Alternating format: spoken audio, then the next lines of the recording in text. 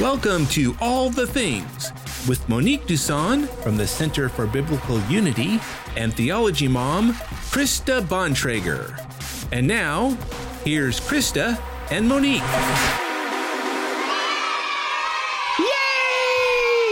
Yay! Good evening. Welcome to All the Things. I am Monique Duson. I'm Krista Bontrager, also known as Theology Mom, and this is a show where we discuss all the things related to God, life, and the Bible. Righty-o. Yes. And helping us on the show tonight and just basically every day is Bob Bontrager. I was like, did you forget his name? No, you stuttered. I was waiting for the dissolve. Oh, okay. All right. I was like, no, he's still the same person. Oh, no.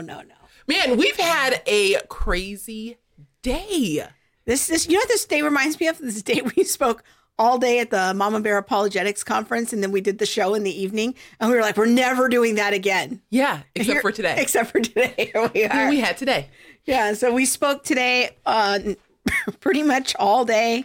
Sound check started at, I think, 7 o'clock this morning. Yes, it did. For our friend Joe Miller's conference in his new launch of his new ministry, Cultural Apologetics. Yeah. Yes. So it was a whole day on critical race theory and Christianity. And we should probably say that there was a very unfortunate situation that we discovered yesterday. Oh, that one. Yeah. Which was that somebody had spoofed Joe's Facebook event. Yes. And they had completely duplicated it and propagated it to all of our pages as sponsors. Yes, and then mirrored it. Yeah, unfortunately, they were taking people's money. No, I didn't know they were taking money. Yeah. Yeah. Like somebody told me they had to cancel like a bunch of credit cards. No. Yeah. So we're sorry. We put a note on our Facebook this morning about, don't fall for this scam. But we just found out about it. And Joe had notified Facebook yesterday and they didn't do anything. Oh. So, yeah. But we have a cool gift. Yes. So we do. Tell them about the gift. So we have received access to the recordings from today's conference, and we can give those away specifically to our CFBU family. Yeah. So if you are not on our mailing list, sign up for our mailing list. But before 10 a.m. tomorrow morning, Pacific Standard Time, and we will send you the link to the recordings from today's conference. That's right. So you can go there. You're going to get the whole conference for free. Yes. Joe Miller is gifting us with this for the CFB family. So all you have to go is centerforbiblicalunity.com. Wait like 2 to 3 seconds. And then fill out the form. And then you're going to be on our email list. And you'll receive our digital newsletter tomorrow morning. And it's going to have the link on there so you can go access all the talks. The talks were just amazing today. They were. Now, when you're on our website, you're going to wait 2 to 3 seconds because it's going to auto-populate with a pop-up that says, sign up for our mailing list, and you'll just put your email address in there. Now, Edwin Ramirez says free. Free, yes. Right? Free is one of my favorite things. Is that your love language? Yes, it is. So we did that, and then we had to run an errand after the conference because Bath & Body Works had a sale, y'all. I'm not even going to lie. I needed some lotion. People, the lotion. Yes, it is real. And then we had to run back here, and now we are here. We're here. Yes. So we want to invite everyone to join us on the chat over on YouTube. You can check in with us. Let us know you're watching. And be sure to share this on your social media. It's a great way to introduce people to the ministry. It's a different kind of a topic tonight, a little less controversial. So we really hope you'll share the show on your social media. That helps us a lot with analytics and helping to overcome the shadow banning. Yes, please do. Now, I see that Allison Wardrop is in the chat box on YouTube. She's our guest moderator. She's our guest moderator. Thank you so much. She also does all of our show notes. She is our official production assistant. Yes. I would be lost without her. I would call her our production angel. Yes. We are very thankful. Yes. Yes. And then I'm on the CFBU Facebook page, and I believe you might be on Theology Mom Facebook. Yep. So yes, type your questions and comments in there.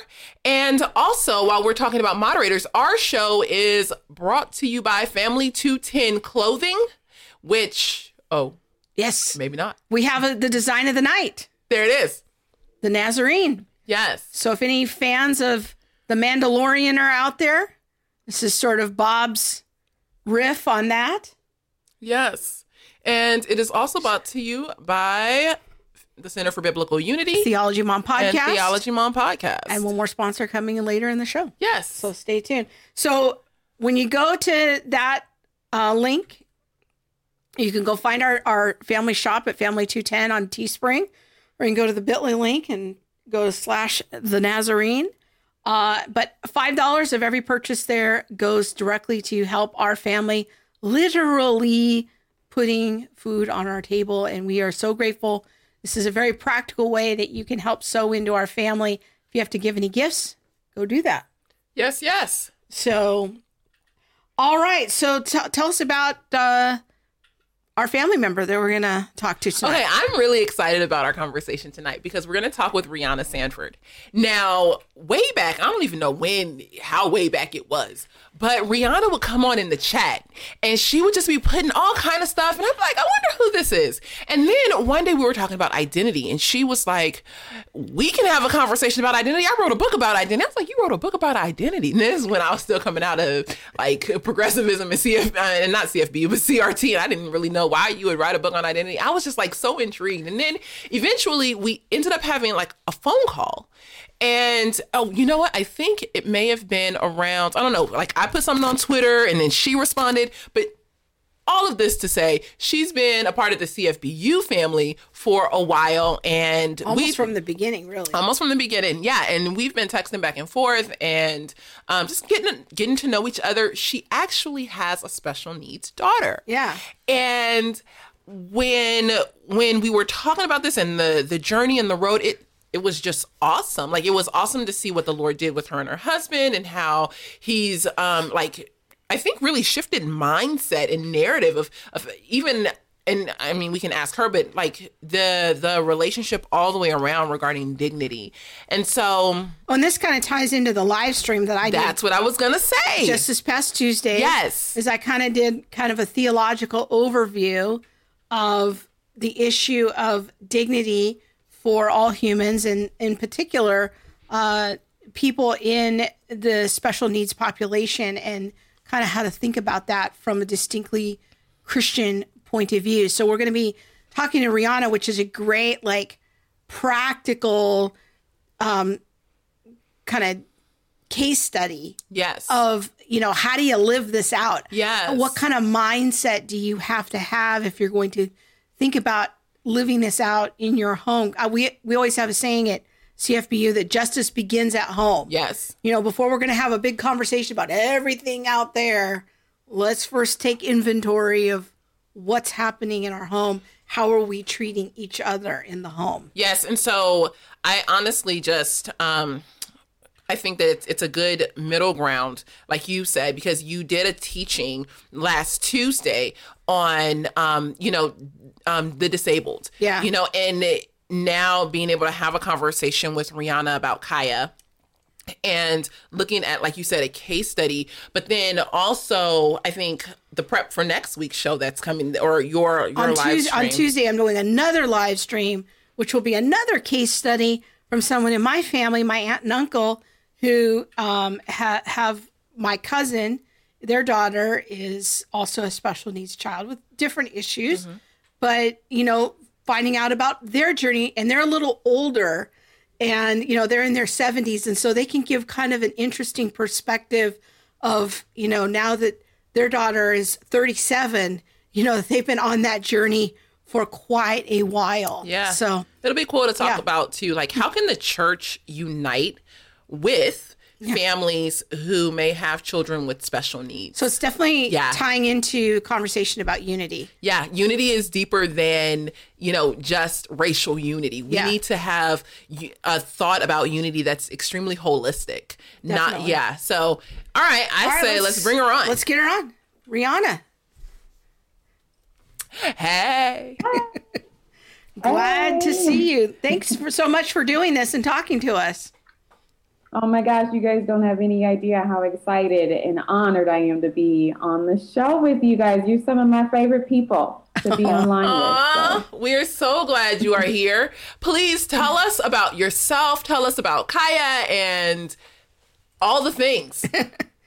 All the things, right. So, yeah, I'm a mama of a special needs child who is 17. So we have been at this for a long time. Kaya has been, in many ways, not just our child. She's been the mechanism to which how God has shown us Himself, has been able to really help us understand what love is, unconditional love. And, it started out as just, she was born and we thought we had just a neurotypical child on our hands, baby girl, and everything seemed quite normal. And when she was about 9 to 10 months old, we noticed that she was starting to go backwards in her speech. She was going backwards in a lot of her fine motor skills, starting to drop things like sippy cups and toys. And we kind of started scratching our heads a little bit and trying to figure out what's going on. Now, she's our first child, so, we didn't know what's normal and what's not normal, but we were just kind of curious about why it seemed like she was going backwards in skills. And by the time she was a year old, we decided to start seeing a specialist. And because she wasn't talking anymore and she wasn't crawling and she wasn't trying to walk or anything. And so started seeing a specialist. And for the next 2.5 years, we just didn't know. We just didn't know no one had any answers for us other than that she was developmentally delayed. And so by the time she was about 3.5 years old, we were able to get a diagnosis for a neurological disorder called Rett syndrome, R-E-T-T. And it is a fairly rare disorder, and it is actually known as the most debilitating of autistic disorders seen on the autistic spectrum in girls. Mostly in girls. There are very, very few boys born with this condition. But at that point, I know I can speak for myself. Lots of questions, the why and the, did I do something wrong? And while she was, in my belly, and just, as a mama, you start to kind of take on blame a lot when something goes, awry with your child. And so I found myself really having to dig deep as to what I believed, as to what I believed about who I am, about who she is, about who God is. And that kind of started our journey, about the age of, I don't know, I guess it started at 9 months old when she started going backwards. But when we finally got the diagnosis at about 3.5, almost 4, and learning that's an incurable disorder, that's an incurable disease, we were like, okay, well, life is going to look way different than what we ever expected. And so I'm imagining there, like, kind of two things it sounds like were happening for you at the same time. Like, there was the whole journey of the medical diagnosis and trying to sort that out and where are we going.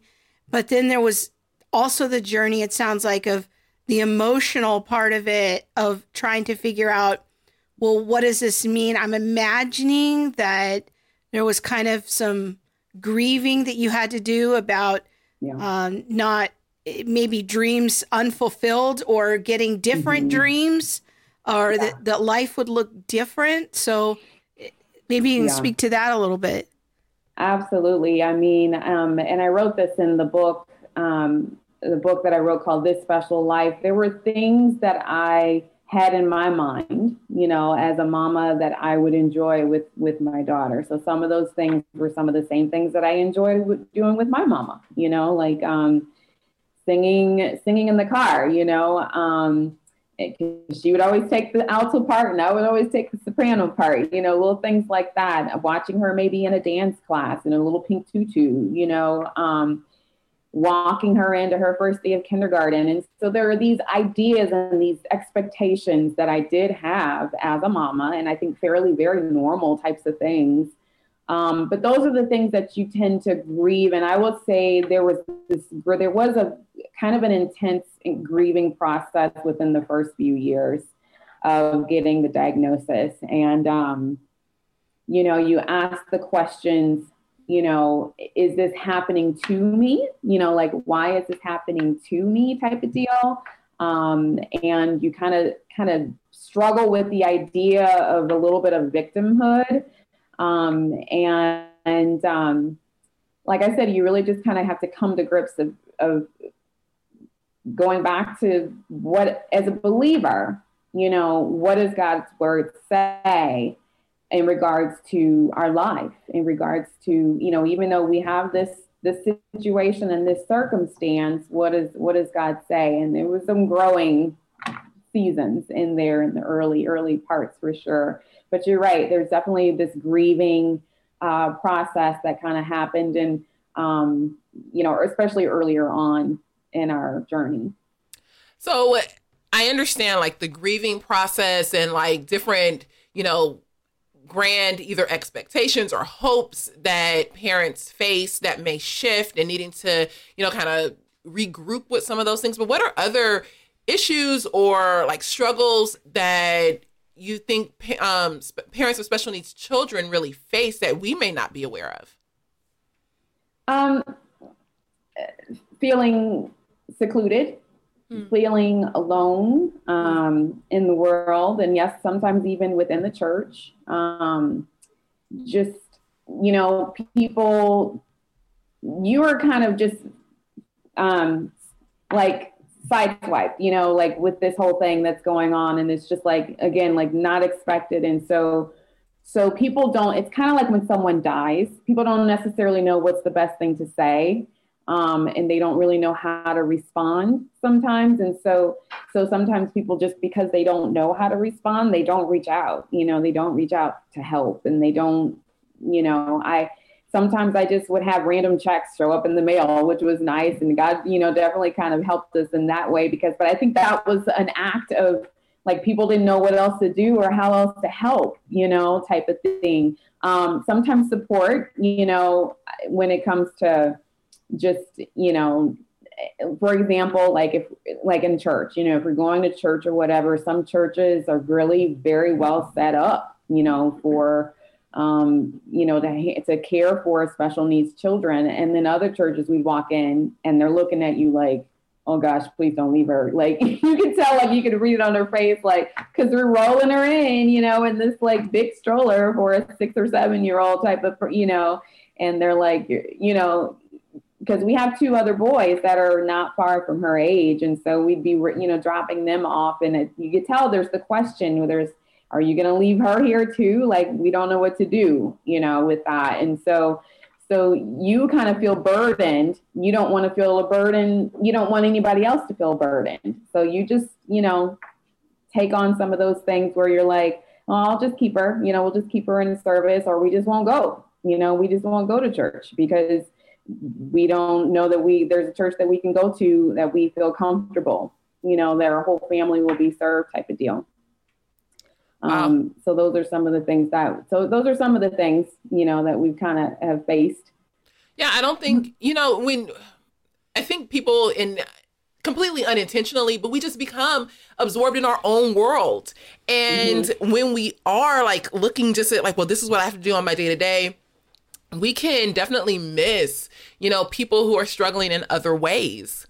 And right. I think this is as a, a former children's minister and director, like when parents would come, I could also see the fear in their eyes of, wait, should I leave my kid? Because I don't know that you're really going to be able to handle it, or like not handle it, the child handle the situation. What if there's a situation that arises? And man, one of the things that I always wanted to encourage parents in our children's ministry was to go and, worship and take that time. And I would hope that more children's ministries would adopt that way of thinking, so that children can have the interaction that they want to have too. And that parents can not get the separation that they need, but, have the freedom to be able to worship and maybe consider it a family issue. Like, we're family. You're not just dropping a kid off in children's ministry and I'm some stranger. No, we need to be able to adopt a family model that, hey, Auntie Mo is going to come here and she's going to be with you, and not just, some service. Right. But I think go ahead. I was going to say, I think the other thing, not just so that maybe mom and dad can go and worship, but so that mom and dad can also be in service. Yeah. Like be doing some of the serving, within that local community. Because I know for me, like, there was a church in Kansas City that we just moved out. Shout out to everybody at City Center Church in Kansas City. But I remember when we first started bringing our daughter there, and they literally were taking her from us, and like, go do what you do. Because I was a music minister. Like, I would sing in the choir and on the praise team. And it's like, there's no way I could have done that if no one was willing to kind of help with Kaya. And so that's a huge part of it too. And I think if we're thinking about being a living and breathing community, church, then we have to be willing to kind of have those supports, so that people can be serving and be able to actually, worship together. So. What level of service, like, can you explain like the level of service that Kaya needs with Rett syndrome? Yeah. She needs 24-hour care. She is not able to do anything on her own. Rett syndrome has different girls have different abilities and challenges, but for Kaya, she is not able to walk. She's not able to talk. She literally needs 100% assistance with all daily, needs, activities, and everything.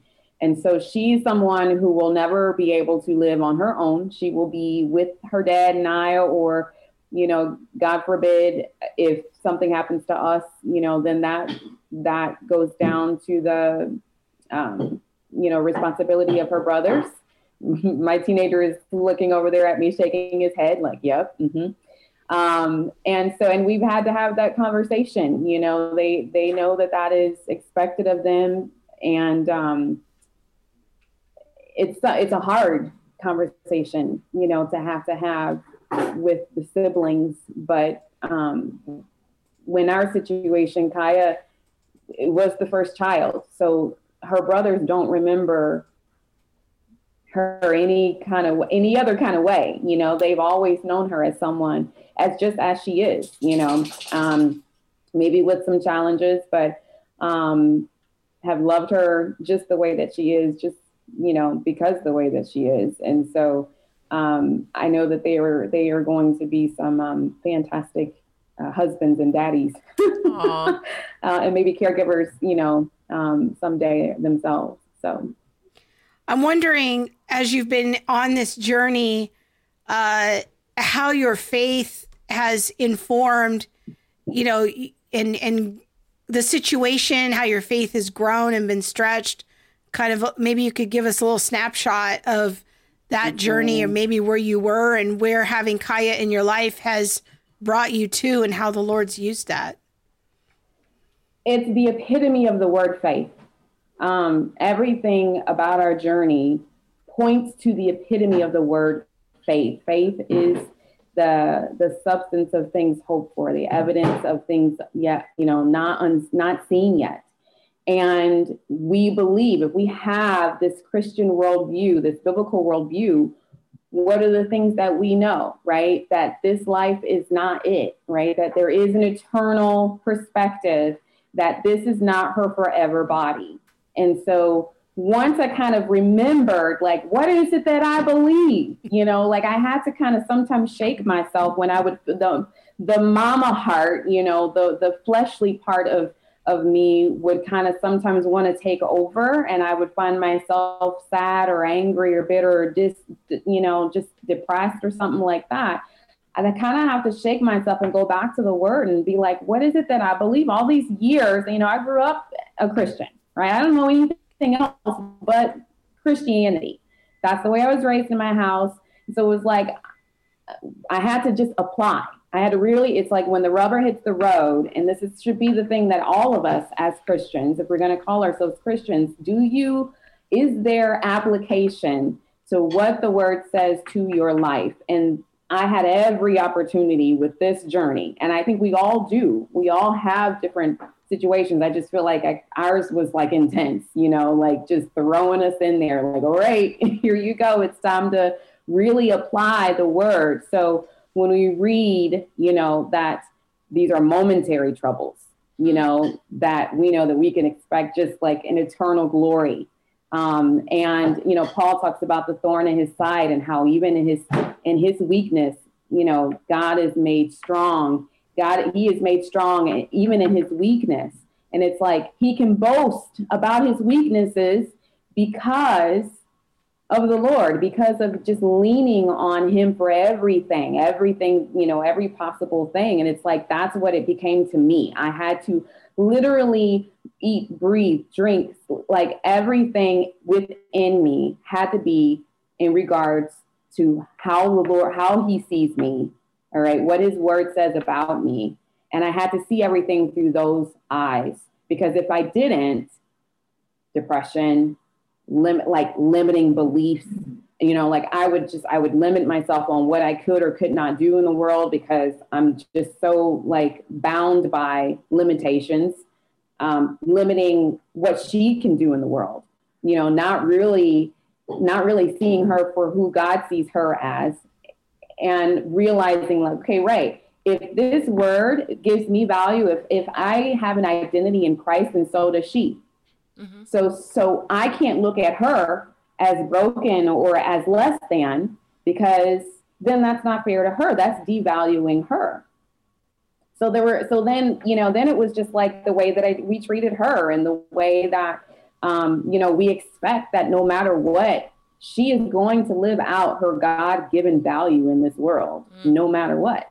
That's powerful. And that's freeing, you know, that's freeing when you don't have the burden of just, you know, this woe is me, or she's not going to be able to walk, or she's not going to be able to talk, like you know, like you really just have to change your focus, you know, on the things that you know, onto the things that God says about us, instead of just looking at the earthly, you know, type of mentality.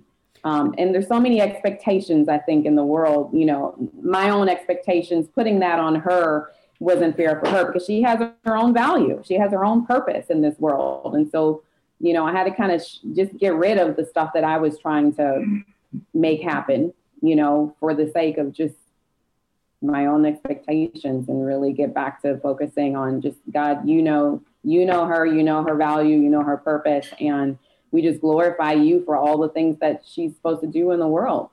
I think that's such a good point. And it really just dovetails nicely with the live stream that I did this last week about one of the distinctly Christian aspects of our faith when it comes to dealing with people with disabilities is that they don't get their value and their worth and their dignity functionally, you know, from what they do. The Christian worldview is that people have intrinsic value simply because they are human, and humans are created in the image of God.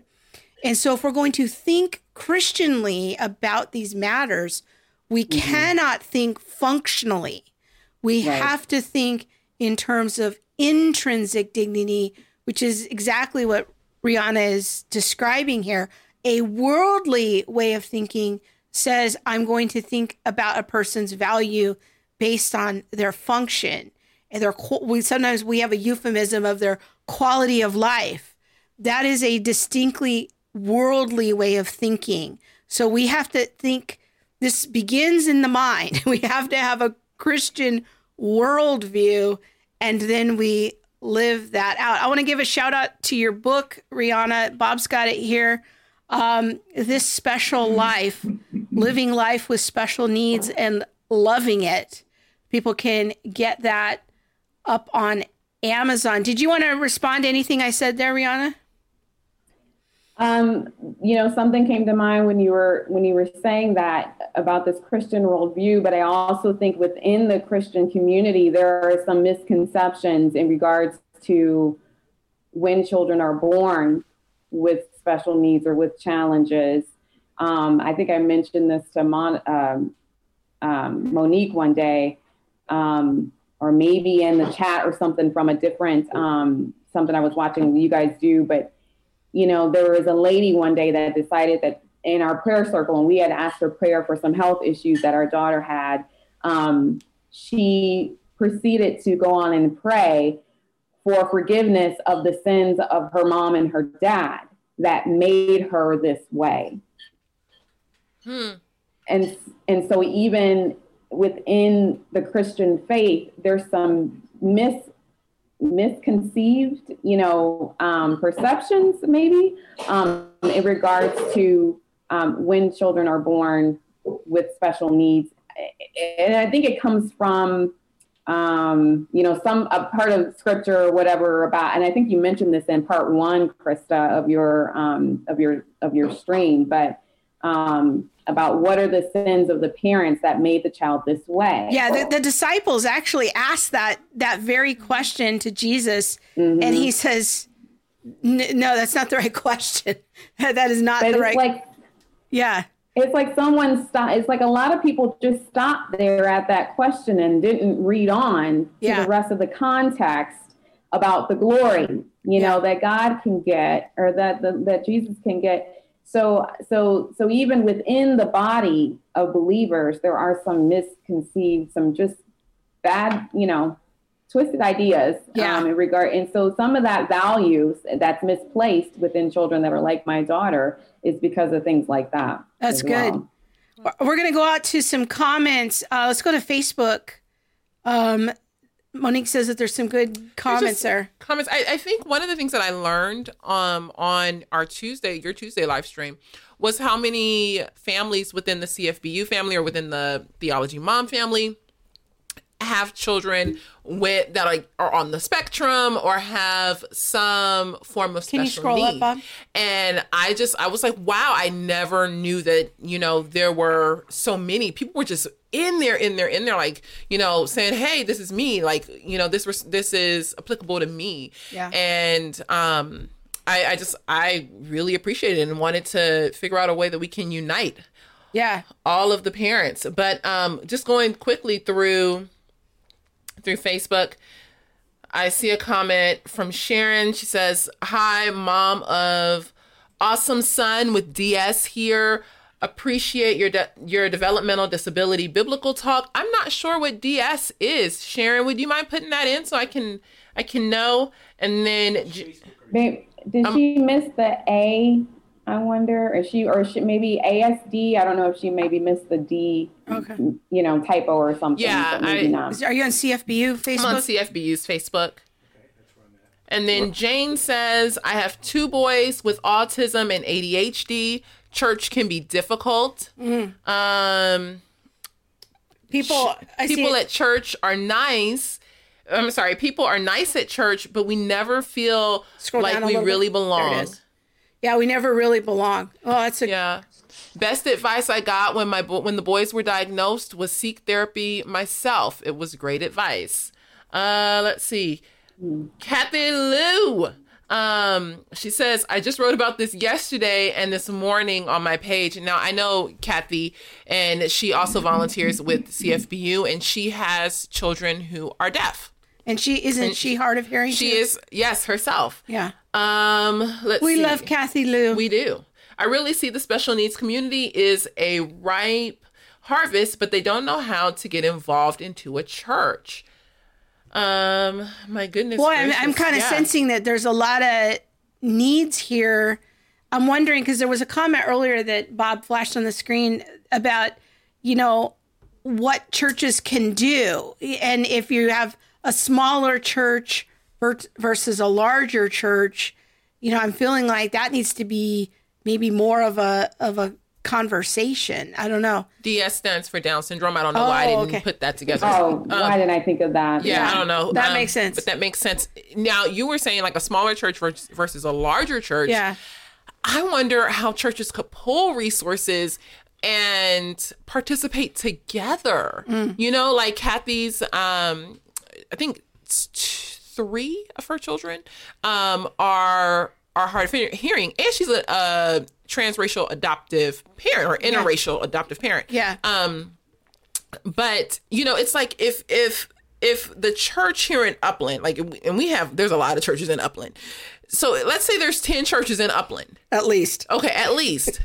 Could 3, and make sure y'all Bible believing, y'all got to believe in all the things, but could they get together and be like, hey, we are going to be the ones to sow into an interpreter, sow into, childcare, sow into some of these things so that people aren't left on the wayside or, feeling like they don't have a place to belong. I don't know. Do you have any thoughts about what local churches could do better, Rihanna? And I know everything is always easier said than done. Of course. But one of the things, I know that there are people in the world that have giftings and talents and desires, to work with children with special needs. That's why we have schools full of them, right? I don't believe that there is a lack of people in the world that can work and kind of help serve these children in churches. The question is, are enough of them going to church themselves to be able to, kind of say, hey, yeah, I'd love to be able to be a part of the special needs ministry and help support families that are living, with special needs. And so if there's somebody in the church that maybe is working in the special needs area in their Monday through Friday job, being intentional about hopefully those people are putting some time into their local church to utilize those skills for that local congregation. Right. And I realize that that's a lot, if they're working Monday through Friday, they're like, the weekend is my time off type of deal. But that's kind of going back to what the church is supposed to be. Like if we're family, then you're not thinking about, you're thinking about how can I serve my family? Yes. Even Monday through Sunday, how can I serve my family? And, how can a church hold a training for children's ministry workers who will specialize in special needs children? Like that's, it's not that, to me, it's not that, complicated. Like you don't have to have a full-time job as a special needs assistant in a school or things like that. You could be a lawyer. You can be a candlestick maker. It doesn't matter. We can train you on what to do. And that's teenagers too. Yeah. Teenagers are awesome with kids with special needs. I mean, I've seen them in camps and things like that. And they, don't leave them out. Let them, if they feel the tugging on their hearts to work with kids like that, then, make sure that they know that they can help and serve in that way too.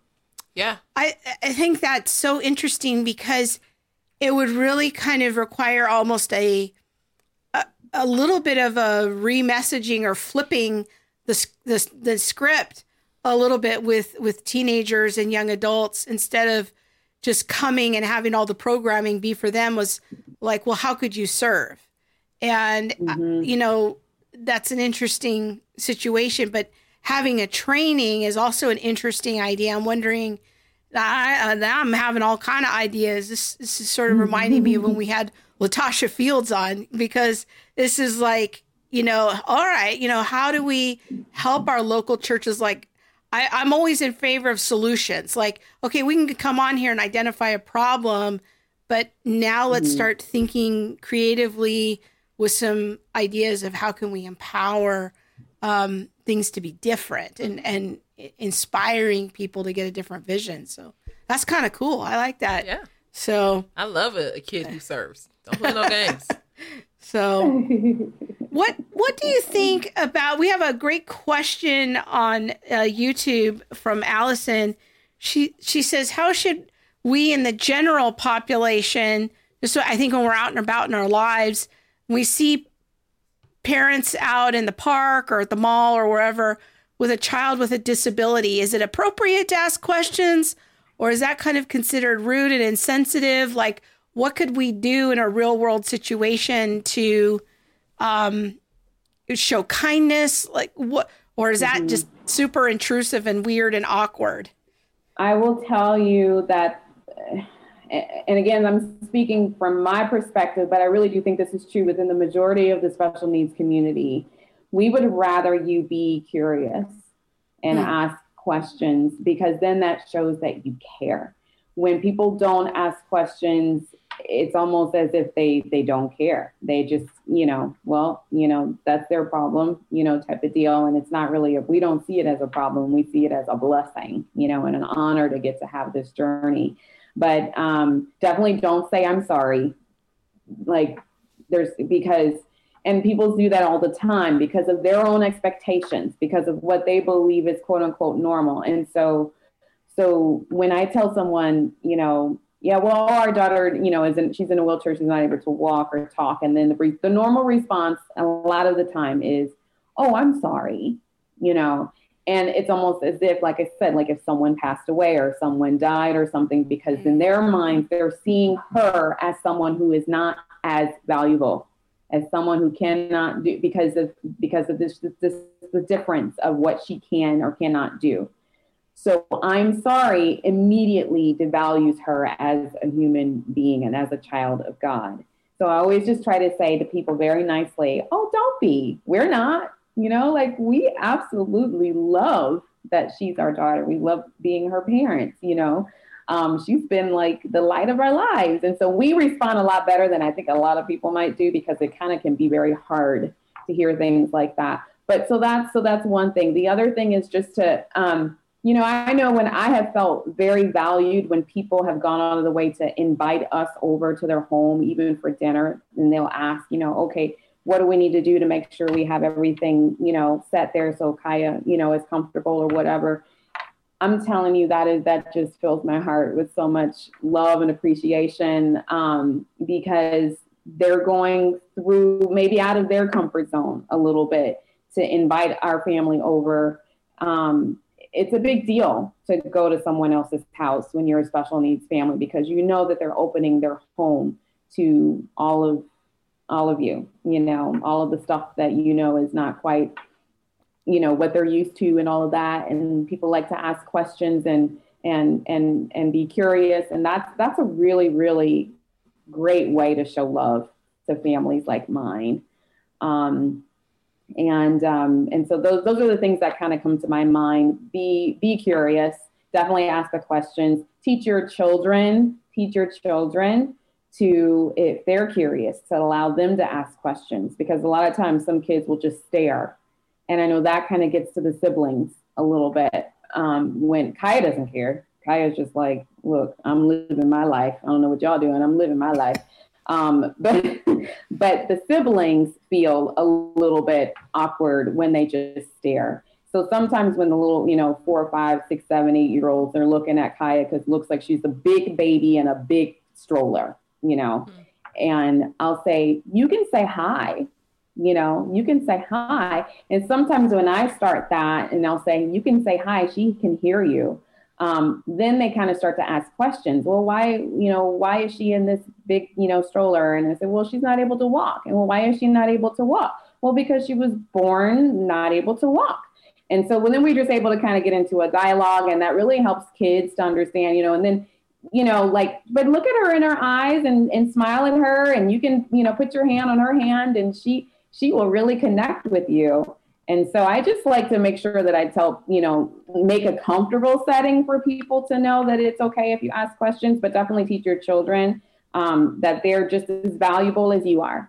They're just as valuable as you are. They just were born a little bit differently, but that doesn't mean different doesn't mean bad. Different doesn't mean less. That just means that they're different. So those are some things that have come to mind. I love how practical that is. It gives me like a picture of, some things to say, some things to do.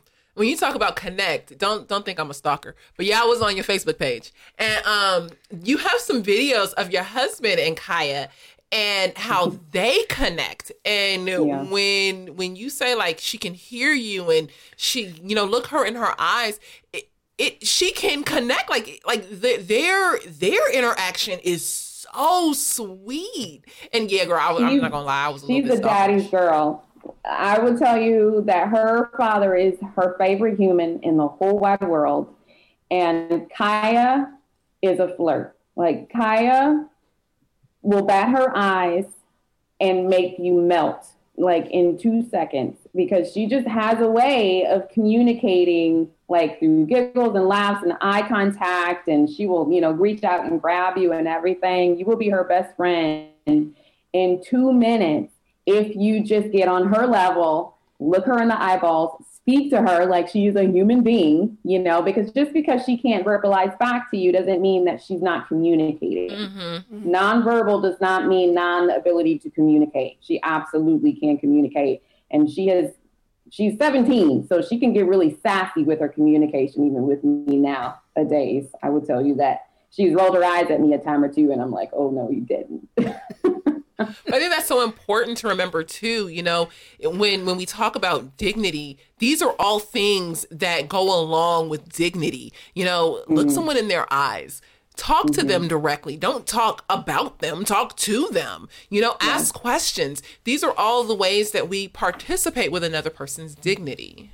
Mm-hmm. Yeah. And that's really, it's a little bit of a pet peeve of mine that so many Christians are right. You see them on social media and they all want to talk about justice, or just tell me the thing I need to do for justice so I can kind of cleanse myself of my whiteness and the sins of being white, and I'll do the justice things and then I'll be okay. And I'm like, okay, we just need to slow down here a minute. Like, there's the little things in our community, in our local church, in our families that we need to do in treating each other with dignity. That's where justice begins. We can't fix all of these things with the external systems because we could be selfish in our hearts. And if we aren't engaging with each other according to God's pattern of love and justice, it's almost hypocritical to just focus on the exterior things. It drives me crazy. But I think that, what we're talking about here is the little things, which actually mean a lot to a family like the Sanfords and like Kaya as an individual, to honor her dignity. That is not a small thing for them. Yeah. And so. Yeah. Yeah, go ahead. Oh, I was just going to say, going back to the question about my faith. Yeah. When the times kind of got really rough, like, for example, health issues and things like that, I could remember myself really just kind of almost outside of myself, like just kind of stepping outside of mom and really making sure that I kept at the forefront of who I am as the believer in Jesus Christ, that Romans 8:28, applies for these situations, for these circumstances, for these, like, no matter what, he's going to work all things out for our good because we love him and we are called according to his word. It really did help me to really kind of walk the walk as a Christian, walk the walk, talk the talk. And I can't, like, all if she was not born the way that she was born, I honestly don't know if I would have this faith that I have. So when all the other things kind of start to happen, when there's the question of, if, as a Black person, right? When there's all these questions of, do you feel like, Black people are treated equally or whatever? In my mind, I already think of things differently because of my daughter. because of my daughter, because I have already decided that I don't identify as an African American first. I identify as a child of God first. And what does that mean for me? I learned that. I learned how to do that, and how important it was to who I am in the eyes of Christ because of my daughter. Because I had to learn how to do that with her. I had to learn how to make sure I identified her as a child of God and someone made in the image of God. And so many of the things that are going on in the world now, I just feel like, not to say that my heart breaks over injustice, obviously, and everybody's heart should break over injustice, but I see injustice as just like a way, and I don't know, just a different way than maybe the average, person might, because of the fact that there are a lot of things that happen in the world that are not in your control. But what you have to know is you have to know who you are in Christ. You have to know your purpose. You have to know your value no matter what, because that's stuff that is divine. Nobody can take that from you. Yeah. And when you have that kind of a perspective, you look at the world in a different way. It's really hard to be offended. I guess that's what I'm saying. It's really hard to be offended when you have that perspective. When you know who you are and you know whose you are, then it's very freeing, because then you're truly free to love, like in the realest sense of Monique and I have had these conversations. She's like, in talking to a lot of our supporters, she's like, really, people just want to be loved. Yeah. They just really want to be honored. And she's like, this makes so much more sense to me now, because I know who I am and I know who they are. And that's my brother and sister in Christ. So I can talk to them, honor them, smile with them, make them laugh, all of these things. We can just be family together. Mm-hmm. So I want to go to so many good comments. The comments on Facebook, on the CFBU Facebook page. Ben says, we had pews and there were only places for wheelchairs in the back. So we completely took up the pews, shortened some sections, and made multiple places at different distances from the front so they could be in or with the rest of the congregation wherever they wanted. I love that. We also installed a multi-floor lift in our foyer because people had to go outside to go downstairs if they couldn't actually take the stairs. Those old buildings are not ADA compliant. I do agree with that. Let's see. But I loved how they thought creatively of, here's a need. Like, is that a need, Rihanna, that you've seen as well? Yeah. And then also just not having a facility to do things like change children. Like, I don't know where I would change my daughter if I needed to change her at church. Like, I do, like, those situations like that, like, we can't even find a place like that on the road. Like, if we're traveling cross country or something like that, poor girl just has to sit in her chair in whatever mess she's made, because there's not a place to change someone like that, in that size. She's like 3 times the size of the baby changing station in the gas station. You know what I mean? So even just stuff like that a lot of times churches aren't thinking about. So a facility to kind of make sure that you have, that there can be the care, that needs to be given to someone like our daughter would be something that I think a lot of people just don't think about, Jane has a comment on CFBU Facebook. She says, I have run into churches asking me to serve in the children's ministry because my kids have special needs. I have the knowledge how to deal with special needs. The problem is I'm tired. I want to worship. I want the worship time to rest in Jesus. Please give me an hour to rest. It's not so bad as they get older, but when they were young, I would carry guilt about not wanting to serve in children's ministry.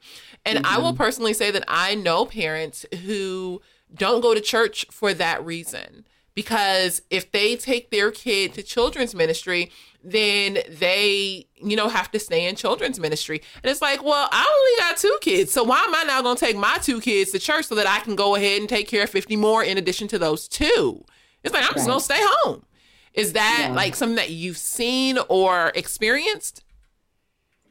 I haven't really experienced it. I will say that the churches that, so the churches that we spent the most time in have been very well serving to our family. The one in Kansas City, like I said, the first church that my daughter was ever in was actually the church that we planted and pastored at for 7.5 years. So of course she was well served there because she's the pastor's kid. Y'all gonna have to take care of this kid so I can get on the keyboard and my husband can, be preaching.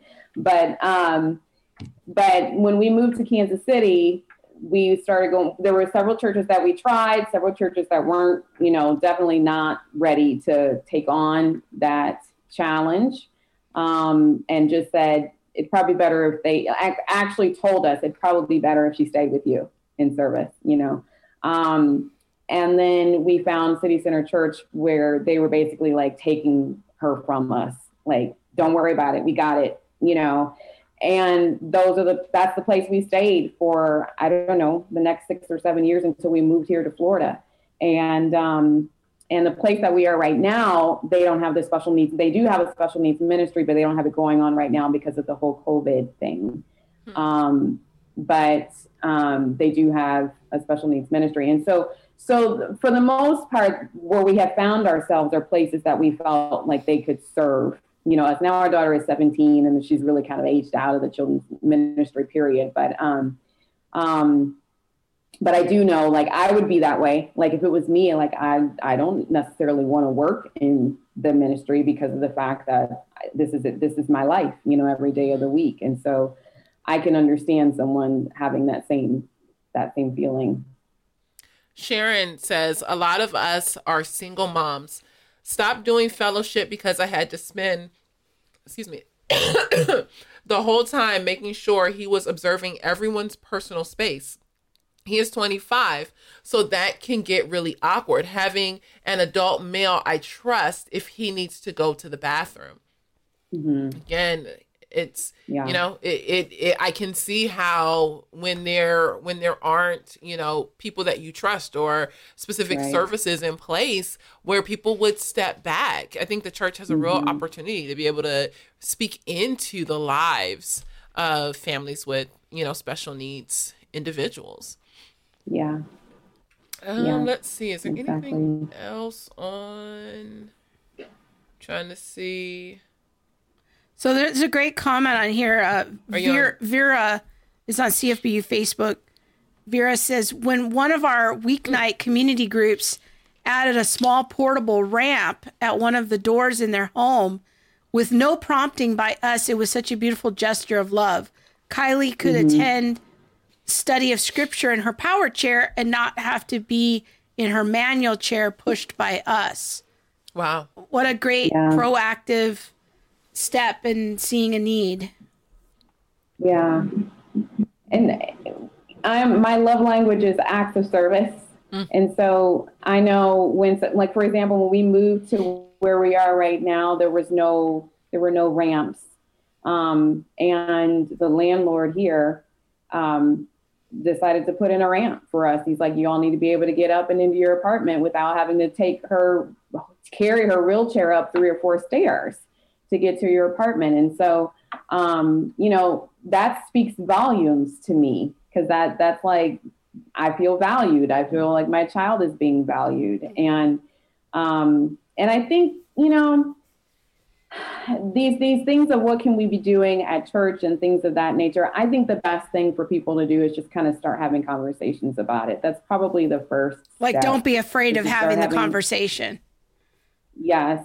Yeah. Don't be afraid about having the conversation. And I believe that it's something that the Lord will help bring together. But I think people just have to kind of have a willingness in their heart to, be mindful and be willing to serve families that are dealing with some of these special needs. And this is a great case study on something you and I were talking about last night. I just think about everything theologically. I just can't help myself. But that is true. I can attest. Here, this is a great show because here we are talking about. If you do say so yourself, this is a great show. the importance of identity and the gospel and being a child of God and knowing about value, dignity, and worth and intrinsic worth of humanity. But at the same time, like looking at this issue from the reality of the real world and justice. And we have to understand like how these things go together. Like the gospel and justice don't pull each other apart. And the problem isn't that we need to de-emphasize justice. The problem is we need to have things in a proper order. Yes. And so, to deny the physical problems, and even in some sense to not even have the conversation, not ask questions, is to almost engage in this weird form of Gnosticism where we don't talk about the physical world. And we have to understand that God has made us, body, soul, and spirit. He came in the flesh. Jesus came, left the realms of glory to come in the flesh. And through that, we call that the incarnation. He teaches us that the physical world matters. And our faith is not one of, I'm not just a spirit being with a body. No, we're going to live in glorified bodies in the new creation. So our bodies matter. And so we don't want to treat brothers and sisters like Kaya to say, hey, like, I'm not going to see you. I don't need to really worry about this because I'm believing in the gospel over here. And well, if we're really going to get our theology straight, we need to kind of be working at it on both sides of the coin there. You want to jump in, Rihanna? Yeah. Can I just speak to that point just for a moment in regards to, maybe a perception in regards to, well, why haven't you just prayed for your child to be healed? And then, your faith must not be strong enough, type of perception. First of all, there are not enough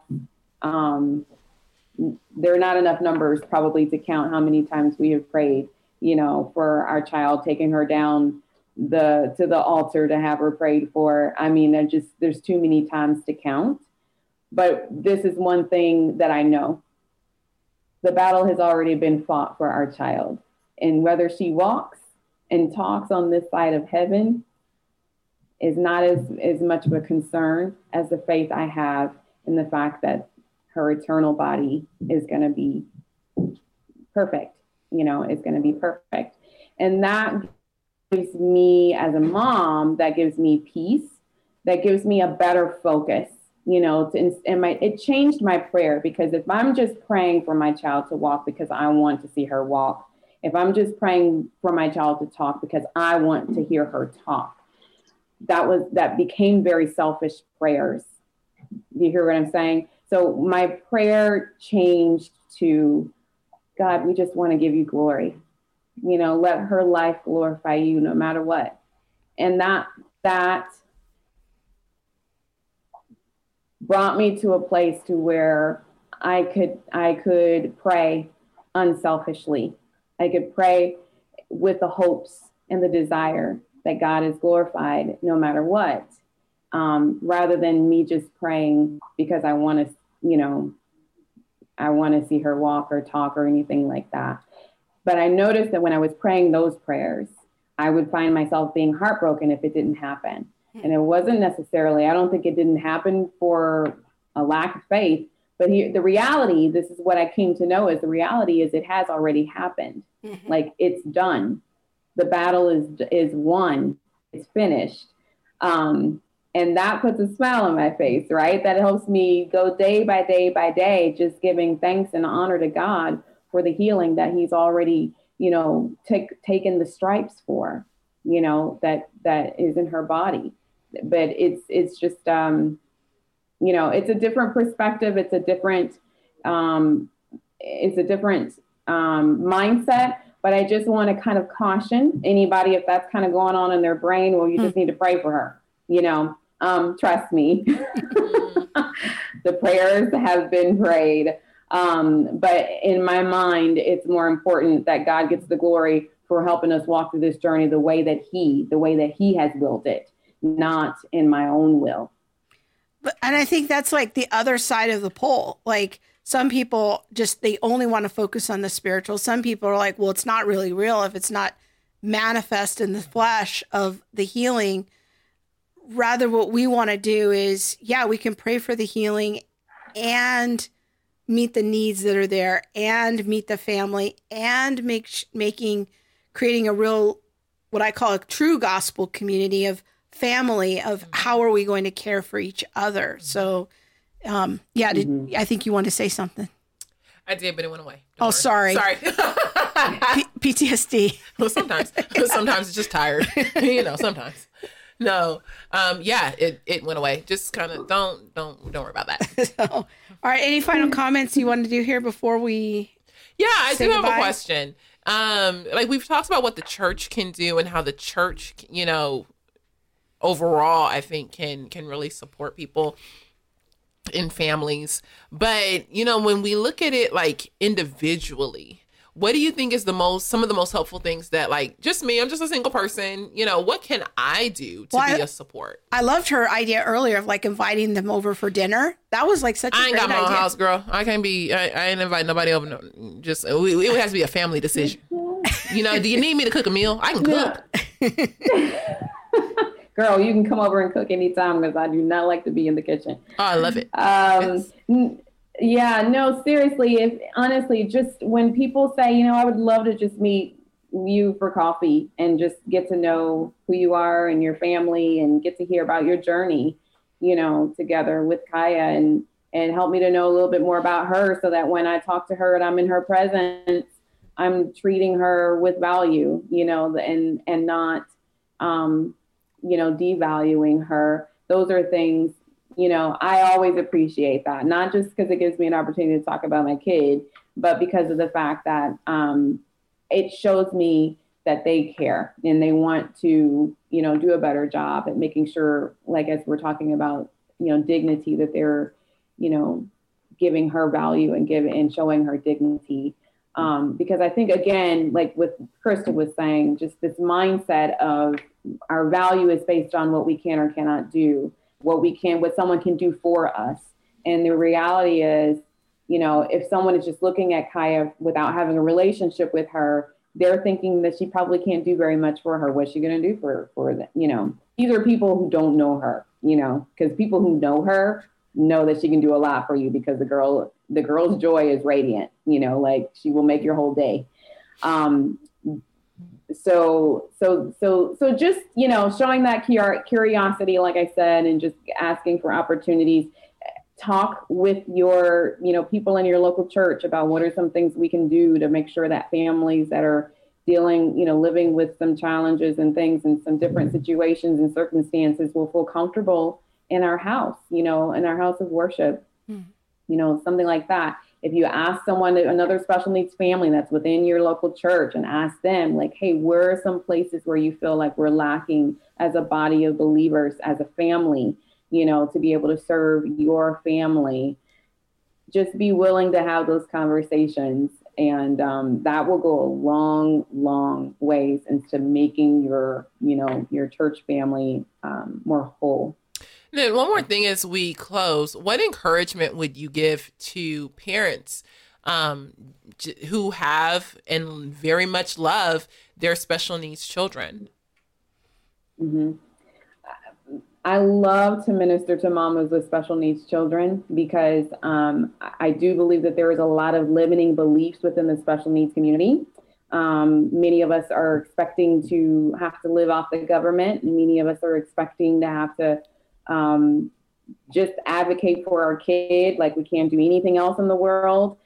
And I just want to make sure that you understand that you have place in this world, that you are your child's, mom or parent or dad or whatever, but you're also a co-ambassador with Christ. And don't ever discount your place in the kingdom to be able to do things, for God and for Christ and do big things in the world. And that's one of the things that I just love to encourage other mamas to, because because of the fact that they look at their lives And then they look at maybe their friend's life and it just looks so different because they're pushing a kid in a wheelchair, or they're dealing with autism, or they're dealing with Down syndrome, or whatever the case is, and their friend is not.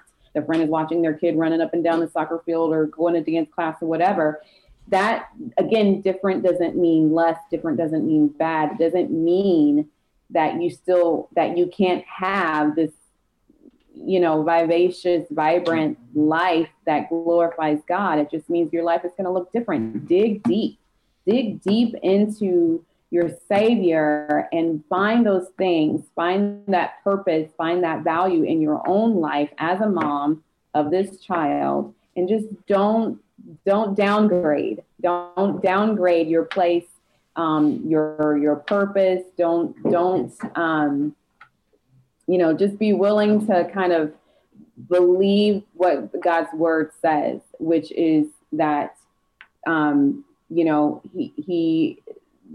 he will cause all things to work out for your good, and have an expectation of that.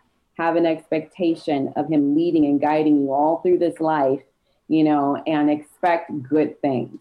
Expect wonderful things, and I guess the biggest thing is, make sure that you include him, like lean on him with everything, you got within you, because he really is there. He is faithful to his word, and he's good for it.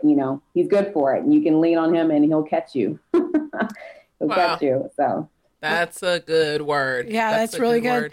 I want to make sure people see Rihanna's book one more time on Amazon, The Special Life, Living Life with Special Needs and Loving It. Yes, and she also has another book based on purity for teen girls, and I might get the title wrong. I'm sorry if I do, but I believe it's called The Identity of Purity. Mm-hmm. Yeah. Yep. And it is for teen girls, and so that's a different show, different topic, but also an awesome resource.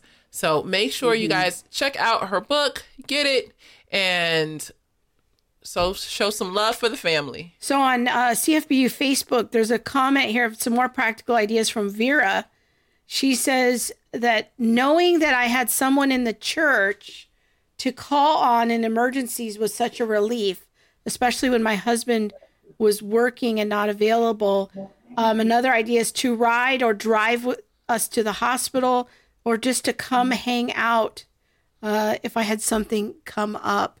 I can kind of attest to that. When Monique first came and we were dealing with her extreme PTSD, there were some times where I needed people to come and help and hang out with you while I went to work.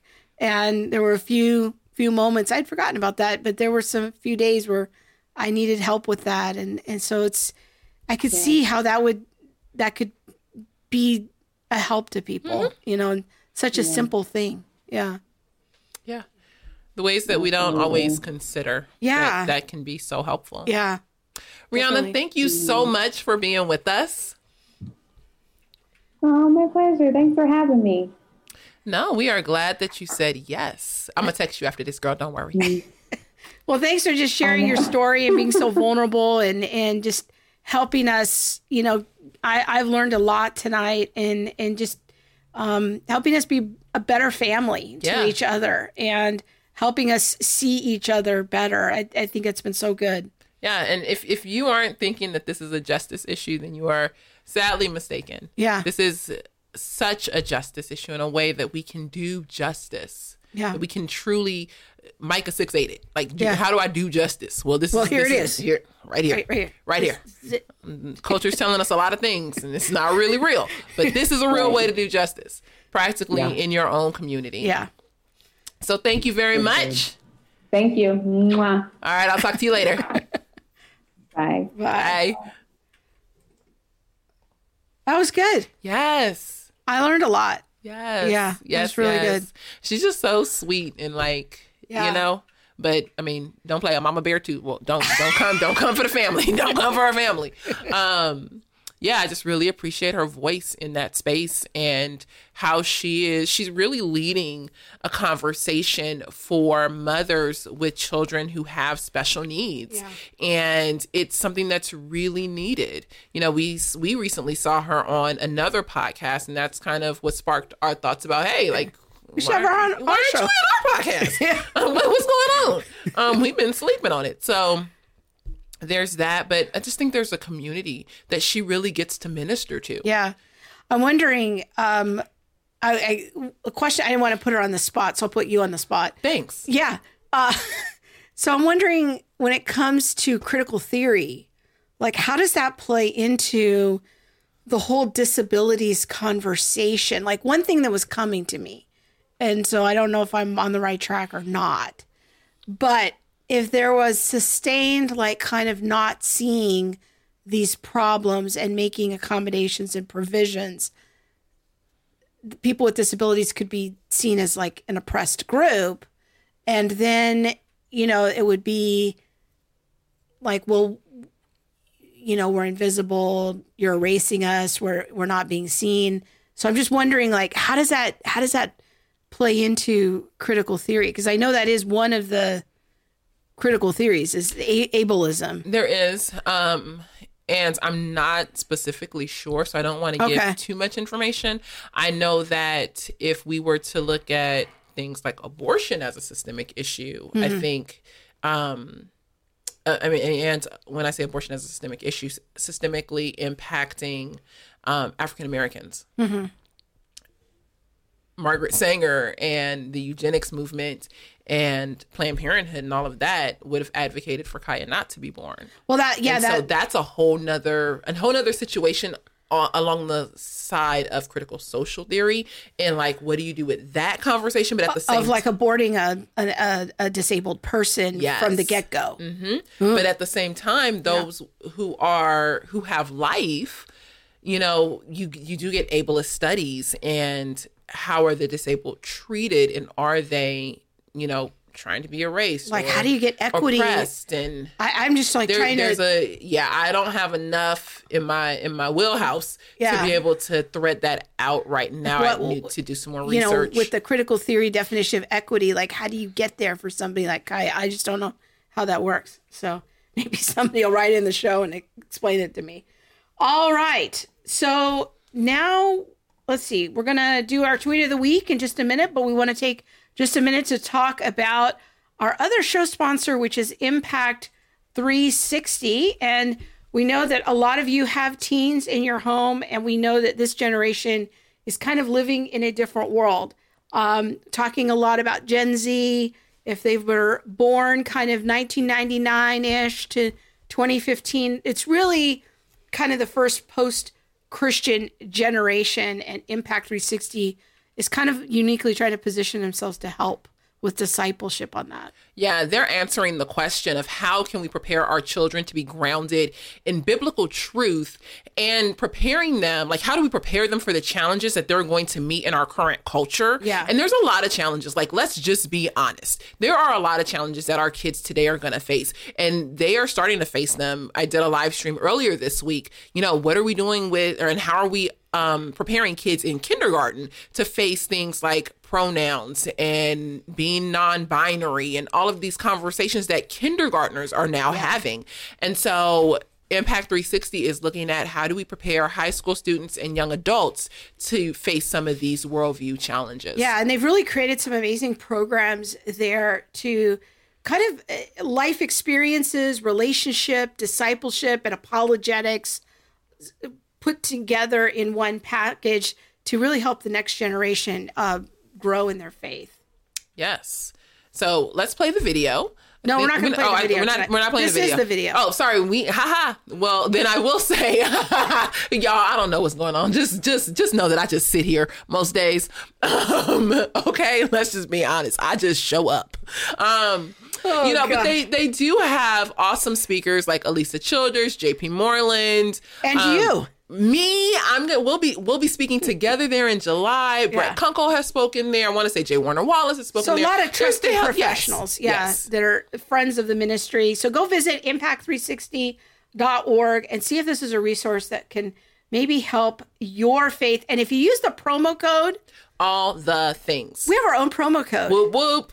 You can waive the application fee. Now, there's only a few slots left for next year, so people are going to want to jump on that. Yes, get in. So if you have a student that's looking at maybe taking a gap year, They have a gap year, but they also have like a 2-week program. I think they even have camp, a week program. They have a lot of things. Yeah. Check them out. Use the promo code, all the things, to waive the application fee and help ground your child over the summer, for a week or two in their worldview. Yeah, very good. All right. And now it's time for the tweet of the week. The tweet of the week. The dramatic opening is back. Yes, it is. Man, I need some powder. Like, I'm really shiny tonight. So am I. Don't worry. So going am I. on I feel with like I've been running a marathon. I know. But don't worry, family. We are just here together, just sitting up in the living room. Okay, chilling. so I have a world famous tweeter this week. Okay. Her name is The Real Monique D. Oh, yeah, that was a mess. So Says CRT, polyamory, Equality Act, coming for the church and our kids. Pastors, unite people around truth. The deception is thick. Yes, so tell me what was going on in this So week. I saw this article. You actually sent me this article. 3 dads and a baby tells the journey of a polyamorous family. So there's a It's family. from a few months ago, but yeah.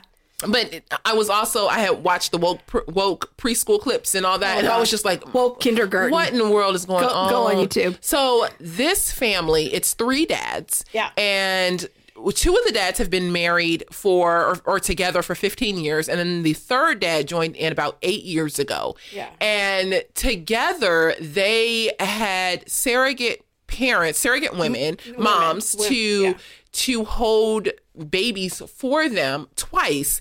And on the birth certificates of the children are all 3 dads' names. So it's the first, what's landmark about this is the first legal documents with 3 parents, 3 dads. No women. No women. Yeah. I don't know. Maybe we don't need women anymore. I don't know what this is. But what was interesting to me about this article is all of the argumentation that was being used is like a mirror of what we hear right now in the LGBT community about their reason and their posture of how beautiful it is and heterosexual monogamy is not normal and we need to this is so loving and why would you object? Well, these are all the same arguments that are being used by the polyamory people. Yes. And I called this like 5 years ago. I said, this is going to be the next thing. And people will come on my Facebook like, no, that'll never happen. Well, here it is. Here it is. You texted me that and you said, I called it 5 years ago. And I was like, you know these people? You called them 5 years ago? I didn't understand. So confused. I didn't understand. But yes, this is what is coming next, friends. And it's unfortunate, but this is what I believe they're going to start to even teach kids. And so if you missed our live stream on Thursday at the family meeting was at 5:00 this week. We talked about how to talk to your kids about critical social theory concepts that they're now being met with. And it came because I was watching the woke preschool read alouds, where there's a teacher and she's quite engaging. She understands kids. She's extremely talented. And she is, talking about why you can use a pronoun like a tree. Now, I didn't know tree was a pronoun. I wasn't an English major, but tree can be a pronoun. And how, Linda likes the pronoun he, and how Barbara doesn't, want to use a pronoun at all because she's non-binary. And she goes by they. Or how, as a child of, 3, 5, whatever. And she says this, your gender at birth, your parents only guess because of your anatomy. So they look and they say, okay, well, this is a boy. Until you tell them, yes, you are right. I am a boy. Or, well, you actually made a mistake. I got the anatomy. 5-year-olds. This is a 4 or 5-year-old. 3 to 5. It could, because it's definitely Cat in the Hat kind of material. Cat in the Hat or One Fish, Two Fish, Red Fish, Blue Fish, that kind of story time book. But and this is, again, I said it on the live stream. This is why I'm saying we need to be teaching our kids. Our kids are capable of learning so much and absorbing so much. If they can teach your child about being non-binary, I am sure we can teach them truth. You're pretty sure about this. I'm sure. So I'm going to ask our moderators. I think Laura's jumped on there too, to put a link in the chat to your live stream with Elizabeth Urbanovitz from Thursday. Yes. About that, and people can catch that replay. There's a lot of good information there. And then you're having another live stream this Thursday with your friend Tim Stratton from Maven, talking about tweens and teens. And I think what we have to know in all of this conversation is polyamory and woke kindergarten and pronouns. Look, these are all worldview issues. Mm-hmm. So you're going to either teach your child, this is how we're going to think about things in the, of a world that reflects, their physical anatomy, and this is what marriage is, and we're going to allow God to define these things, or our kids are just going to get swept away into what the culture is telling them. Yeah. And I mean, one of the things that I appreciated about Elizabeth Urbanowitz in this conversation is she is the founder of Foundation Worldview. And so she helps parents to teach worldview, a biblical worldview, to their younger children. She gave suggestions on how do you do this with like a 4, 5, 6-year-old? How do you do this with an 8, 9, 10-year-old? And so then this week we'll move into teens and tweens. But if you're really looking, if you have a teen, like late teen, check out Impact 360, because they do a very good job of helping. We've already been there once. We've seen it, how they can thread out, how do young people figure out the worldview, and how do they impart, not just take it for themselves, but yes, how do they understand it for themselves, but then also how do they almost do mission with it and be able to use practical steps from their worldview. Yeah, for sure. So this is the world that we're living in. You're going to have to start those conversations younger and younger. Kathy says on YouTube, we need to start teaching our children from a very young age. I think that's absolutely correct. The younger, the better, and it's not just about information. It's about telling them we as a family this is how we are going to see the world, talk about the world, and we're going to have to teach as if we are preparing our children to live countercultural from the beginning. Yeah. We have to program it into them from the beginning. We are different. We are going to live our lives differently than the world around us. Even some people who name the name of Christ, this is how we are going to live. And you have to kind of program them from the beginning to live in the future counterculturally. I mean, look at Mr. Potato Head. Oh, yeah, I'm not going to say what I said before, but poor Mr. Potato Head. Now they just have Potato Head and Potato Head. So Mr. Potato Head is just Potato Head. Mrs. Potato Head is just Potato Head. And it's just a mess. It's a mess. Anyway, and Dr. Seuss did get canceled. I didn't hear about this. Yeah, Dr. Seuss got canceled. And let's see. Thank you. And Elizabeth got me talking to my 7-year-old about objective, subjective truth. Yay! Yes. Good for you, Kathy. Go ahead. Yeah. So go check out Monique's live stream from Thursday, and then be sure to set your calendar for this Thursday. One more reminder before we go. If you haven't yet done so, go add your name to the Center for Biblical Unity mailing list so you can get the link to the Joe Miller's conference, Critical Race Theory and Christianity. Yes, only available if you are on our mailing list. And with that, we are now signing off. It's time for us to go take a nap. It's been a long day. Have a good week, everyone. God bless. Thanks for listening to All the Things. Be sure to subscribe to our website at allthethingshow.com and find us on YouTube, Facebook, Instagram, or wherever you stream your podcast. Be sure to hit that subscribe button and the bell so you'll receive alerts when we post new shows. We'll see you next week.